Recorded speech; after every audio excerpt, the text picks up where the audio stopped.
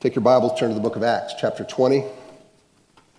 We have been looking at a meeting that Paul has with church leaders from the city of Ephesus. The meeting took place in Miletus, near the end of Paul's third and last missionary journey. We looked at three words that are describing the leaders. There's the word elder that speaks to kind of the maturity of the individual. By the way, these are all synonymous of the same people that are leading.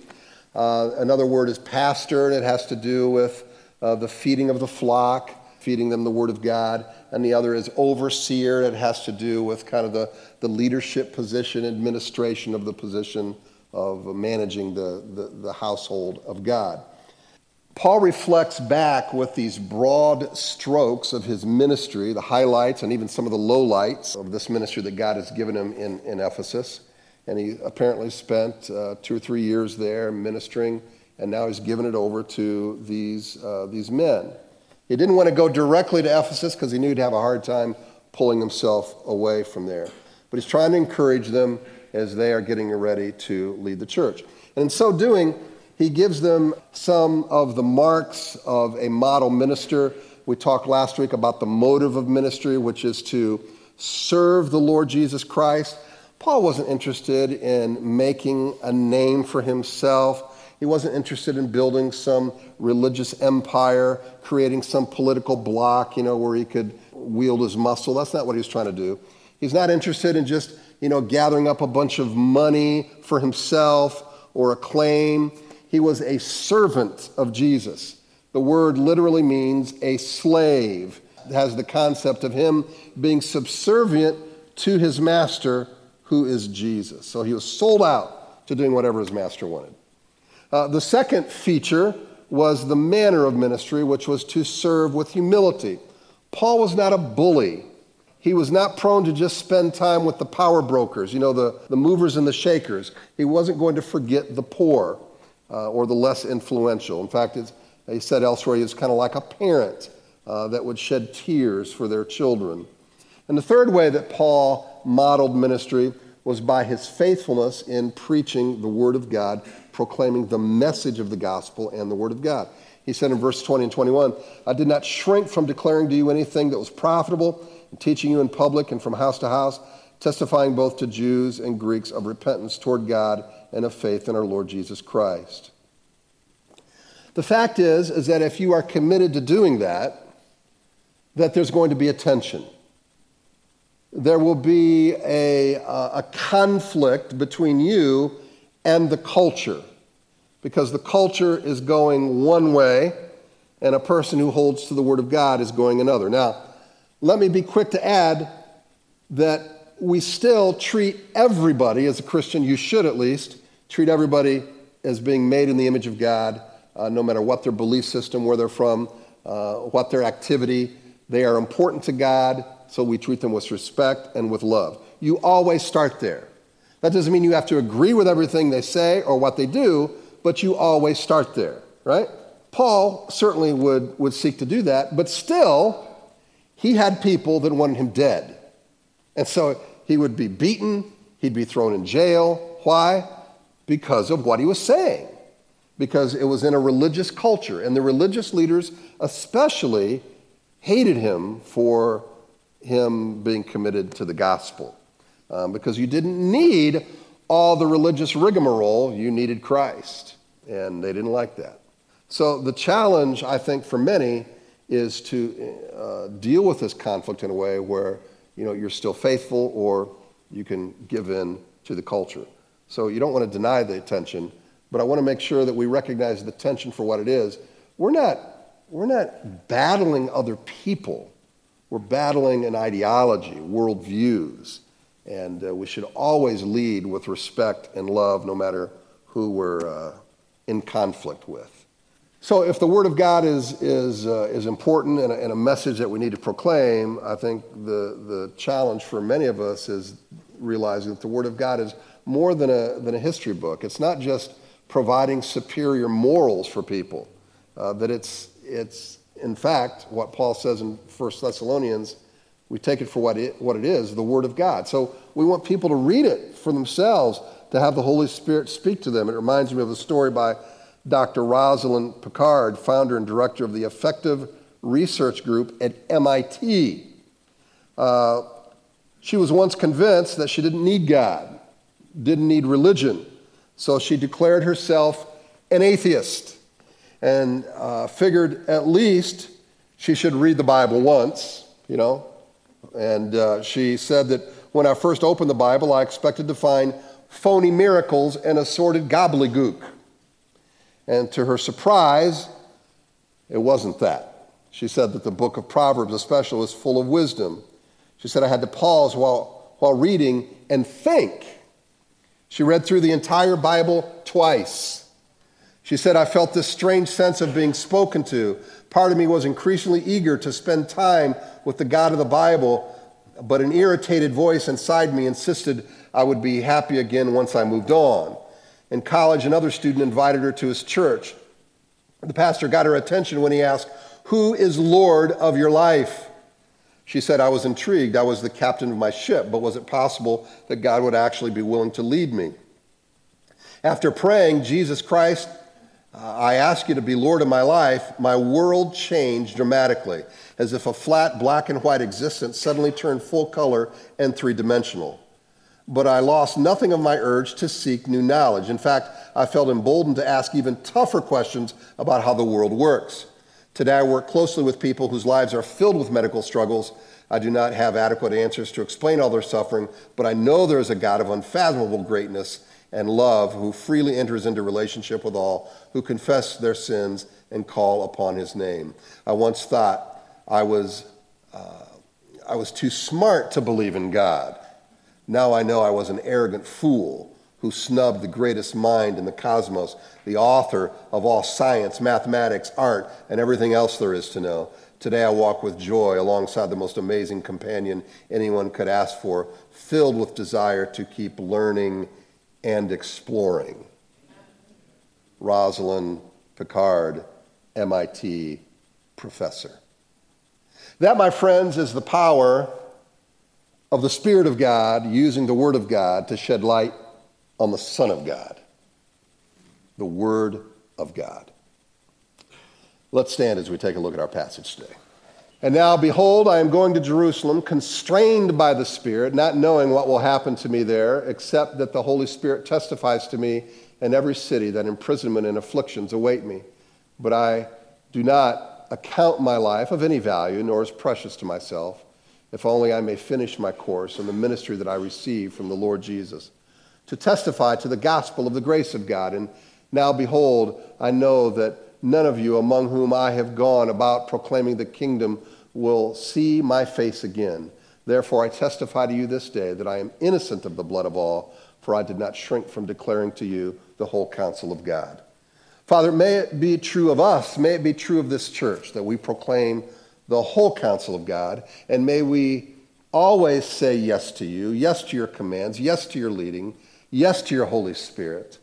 And when in conflict with the culture, may we lovingly say no to the culture. Lord, we're not fighting the people of our culture, but we want to love even those who see us as an enemy. So I ask that your Holy Spirit would help us not to become angrier, help us not to be more militant in our approach to others, but certainly committed to the truth of your word. And in so doing, learning that what your word teaches us to be even more loving and respectful to others. But I pray that you'll do a holy work, do a work that only you can in each of our hearts today. We pray in Jesus' name. Amen. You may be seated. So we read in our passage today another important characteristic that the Apostle Paul is giving for modeling ministry, and it is this. It is endurance and dedication toward the mission. Endurance and dedication. Now, when we talk about a couple words like this, it almost implies human effort, power of the human will, pull yourself up by your own bootstraps. But I would be quick to add that when it comes to the Christian life, if there was ever a secret, it's in living in dependent faith on the indwelling Christ. It's not that we don't use our will, but we realize that with the Holy Spirit in us, Christ in us, we're to allow him to give us the power to live the Christian life, which is impossible to live in and of our own strength. So it's with the indwelling Christ to give us the power to do these things of enduring and dedicating ourselves toward the mission. It's just not a matter of the human will alone. Paul speaks here of being constrained by the Spirit. He speaks of the Holy Spirit testifying.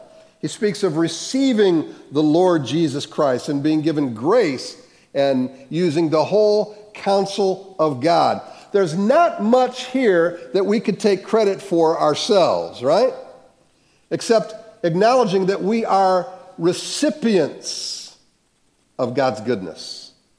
Paul tells these leaders that the Holy Spirit has tipped him off, that there's going to be trouble ahead. Now, we are not told how the Holy Spirit constrained him or testified to Paul. Paul does not give us those specifics, but he does know that he will be afflicted and imprisoned. He experienced conflict, in fact, in most cities. And again, the Holy Spirit is saying Jerusalem is going to be problematic. Our passage lets us know that Paul moved in that direction.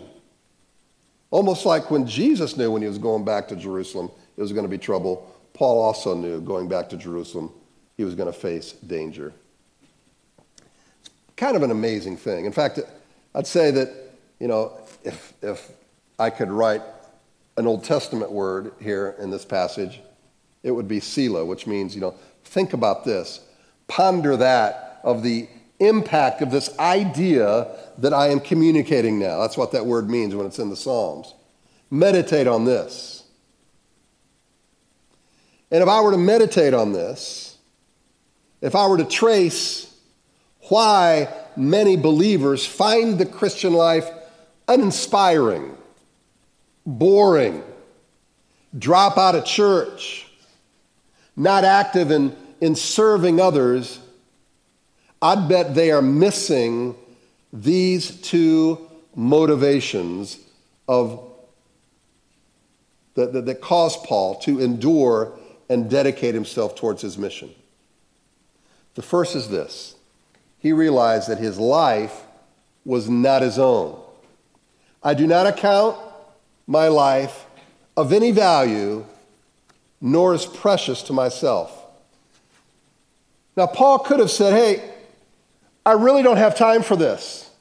My job is in making tents, and I want to continue making a bunch of tents to make a bunch of money, and I don't want to get sidetracked with this. That's not what he says.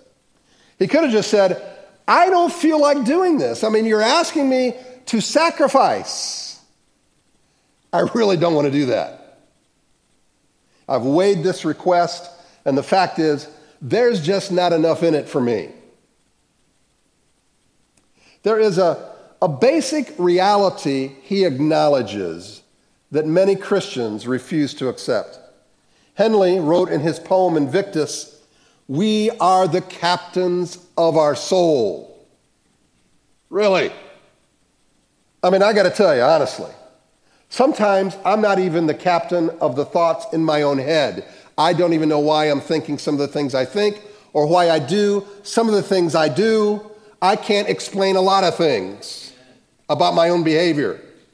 And if you don't understand that, just ask my wife. She will confirm that that is a true statement. We are not sovereign. We do not dictate reality by just a whim. We read this in Isaiah, "But now, O Lord, you are our Father. We are the clay, and you are our potter. We are all the work of your hands." And in Isaiah, we read this. "Do you not know? Do you not hear? Has it not been told you from the beginning? Have you not understood from the foundations of the earth? It is he who sits upon the circle of the earth, and its inhabitants are like grasshoppers. I could say, turn to the person next to you and say, grasshopper. No, all right. Those of you that are 20 and under, you have no idea what that refers to, but it was a TV show many years ago, all right? Who stretches out the heavens like a curtain and spreads them like a tent to dwell in, who brings princes to nothing and makes the rulers of the earth as emptiness. After God asked Job, shall a fault finder contend with the Almighty? Job answers and says, behold, I am of small account. We don't often say this to ourselves. I am of small account. What shall I answer you? I lay my hand on my mouth.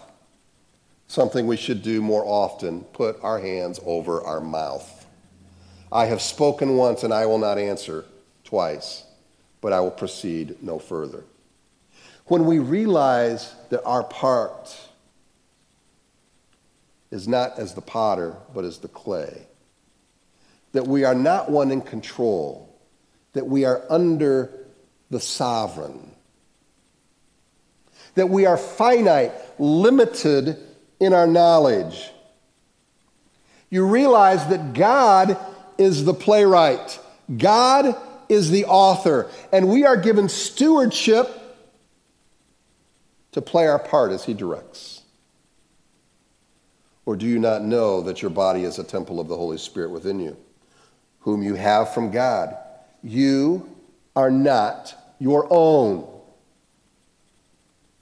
For you were bought with a price, so glorify God in your body. You do not even own your body. We are stewards of what God has given to us in this world. Paul said, you are not your own. You were bought with a price, so glorify God in your body.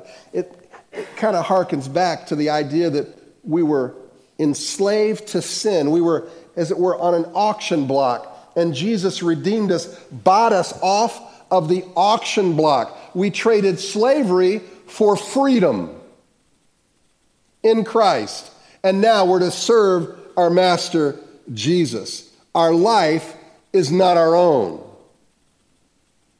We find our purpose in the will of the Creator and owner. He is our owner, our manager, our boss, our master, our sovereign. And believers who fail to recognize this act incongruent with the Spirit within them. And you are guaranteeing then discord within yourself. Whether it's slow burning anger because of this contest of the wills, a lack of motivation, and anxiousness, the person still claiming self-dependence will experience discord in their own heart. One who thinks he is the captain, I can guarantee you this, is unwilling to endure and dedicate him or herself to anything that rubs against their personal desires. You want to know how to endure and dedicate yourself to the mission? Realize your life is not your own. Paul was intent on going to Jerusalem. It was like he had a homing device for this mission. Nothing was going to stop him. He said, if only I may finish my course in the ministry that I've received from the Lord Jesus to testify to the grace of God, the gospel of the grace of God. He endured. He was dedicated because he had a compelling mission to accomplish. Reason number 2, a compelling mission to accomplish. There is a course to finish, a goal to accomplish. Now, Paul, in fact, did not die in Jerusalem. He was sent eventually to Rome, where he died. But he was a prisoner from Jerusalem to Rome. And that was God's plan. And he endured, continuing to be on his mission. testifying to whoever would listen. Authorities in Jerusalem and authorities in Rome. So he had and understood his mission. Now, all of us can have a mission, a goal, but it's quite different from the kind that Paul had and the kind that I think we should have. A mission that defines us, a mission that is given to us by our Maker and Creator. He had a ministry from the Lord Jesus, and it consisted of being a carrier of the gospel. While Paul had tasks that were unique to him, all of us have this same primary mission. It may look differently to others, or for others, than what it would to us, but he was a carrier of the gospel. We're carriers of the gospel. Listen to the Message paraphrase out of Galatians, where Paul speaks about his responsibility before God. For my part, I am going to boast about nothing but the cross of our Master, Jesus Christ. Because of the cross, I have been crucified in relation to the world, set free from the stifling atmosphere of pleasing others and fitting into the little patterns that they dictate. I like that. Jesus said to his disciples, go into all the world and proclaim the gospel to the whole creation. I mean, how many times have you heard that? But frankly, I don't think we see that necessarily as compelling. One of the things I've done with the guys that have been discipled here is we try to develop a mission statement that is unique for each individual. And it's important, I think, that we talk through and think through and even talk with some of our friends. What does it mean that we are on mission for the gospel? What does that mean for me personally? And develop a statement that is unique to you, that incorporates your giftings and your passions. Now, I hesitate to even give you mine, but I know it includes the idea of creating environments where people are open to the Word of God and can be discipled, welcomed into the kingdom of God. Now, the way you say it for yourself will be different than another person says it, but how are you contributing to the kingdom of God and utilizing the gospel? Have you ever taken the time to make that specific for yourself? I would encourage you to do that. Again, talk to some friends and say, what do you see in me? What kind of gifts do you see? And ask God. Take time. It may take weeks, even months to settle on something, but I'd encourage you, it's well worth it. I think many of us look at Paul. We read about the disciples and somehow being carriers of the gospel. That's for somebody else to do. God didn't call me to be a preacher, you're probably saying to yourself. But everyone is responsible for the gospel in your sphere of influence. It could be as simple as just sharing your story with somebody. It could be as simple as loving the people around you, showing kindness, forgiving, and then when somebody asks, why are you doing this? Then you can point to Jesus. You don't have to know Greek to do that. You don't have to go to seminary to do that, right? You just share what Christ has done in your life, how he's changed you. All of us can do that. The message, again, ultimately is not about a superior moral code. The message is not about helping other people to succeed. The message is not trying to, be on some image campaign for God, right? He doesn't need our help with that. The message is sharing. Once I was blind, but now I can see. That's what we share. It's about God transforming lives through the death, burial, and resurrection of Christ. That kind of news is better than a cure for cancer, because I guarantee if you had a cure for cancer, you'd be shouting it from the mountaintops, right? As we should, right? It's better than any political victory. It's better than winning the lottery.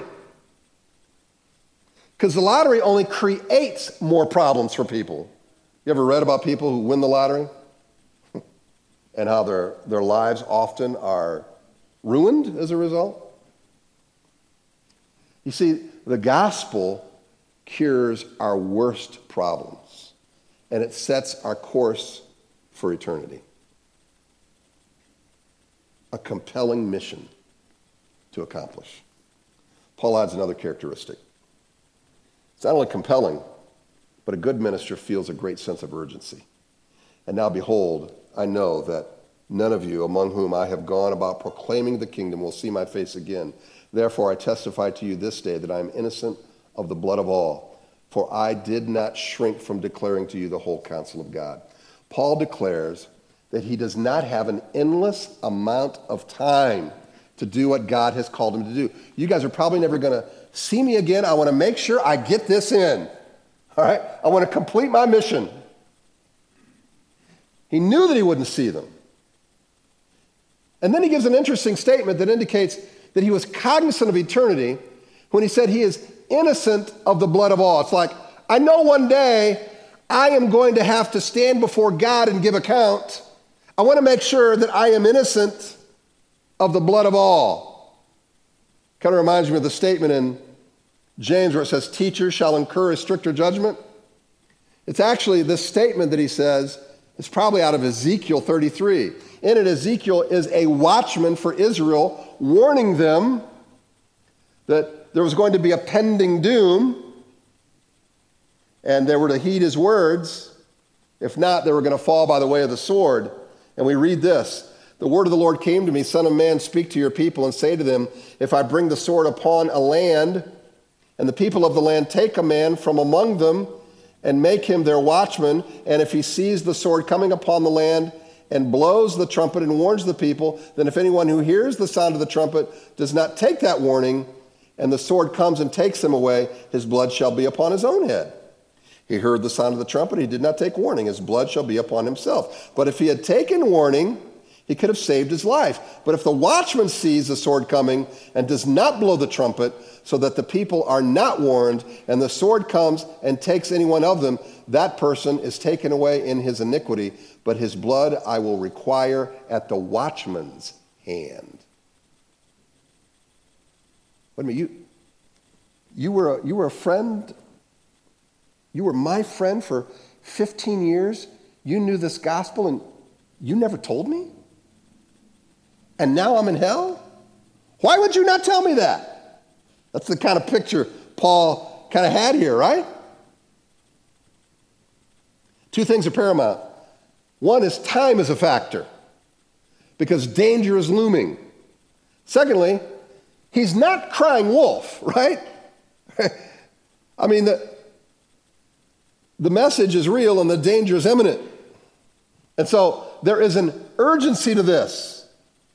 I mean, there's no time better than now to share our story with others who are in need. And we can't back down or shrink, as Paul said, being afraid that we're going to be rejected. The need is great. Time is running out. I read about a group of servicemen who asked their new chaplain if he believed in hell for people who reject Christ. And he smiled and he said, of course not. I don't believe in hell. And then they responded, then you are wasting your time. If there is no hell, we don't need you. And if there is a hell, you are leading us astray. Either way, we're better off without you. Without urgency, our message grows stale and it's uninteresting. The need is great. And we have no idea how much time we have. In the Netflix series, The Crown, there's a scene where Prince Philip is greatly inspired by the moon landing. You see him watching it on TV, and there's this great sense of inspiration that comes. But during that time, while he's inspired by the moon landing, he's also very uninspired by God, and especially church. He finds both very distant and boring. Please, I don't want to see a show of hands who agree with that. But I know that we have plenty because I talk to people all the time, and that's just the way it is. The fact is, though, after these 3 astronauts came back to Earth, they were invited to meet the Queen and Prince Philip. And he had them in a room by himself, and he was kind of nervous. He had questions to ask them, and he was so uninspired by their answers. They were just very technical, and it was nothing like what he expected. They did not give these philosophical, faith-filled answers at all. During that time as well, Robin Woods, the dean of Windsor and priest, he had asked the prince for a room to be used by these uninspiring other priests or preachers. They were kind of beleaguered. They were discouraged, most of them a little older. And the prince at first was just kind of skeptical and just saying, what's the use? Because you guys don't do much good anyway, but, go ahead, who cares? Kind of his attitude. So we pick up the story there. And I want us to view this scene because I think it depicts the state of many people's hearts and shows that with a little patience and using our ears more than our mouths, we can pick up that there are many around us who are in great need. There are people just like that all around in our sphere of influence. And if we'll but take the time to listen, we can share the life-giving message of Jesus Christ. Let's pray.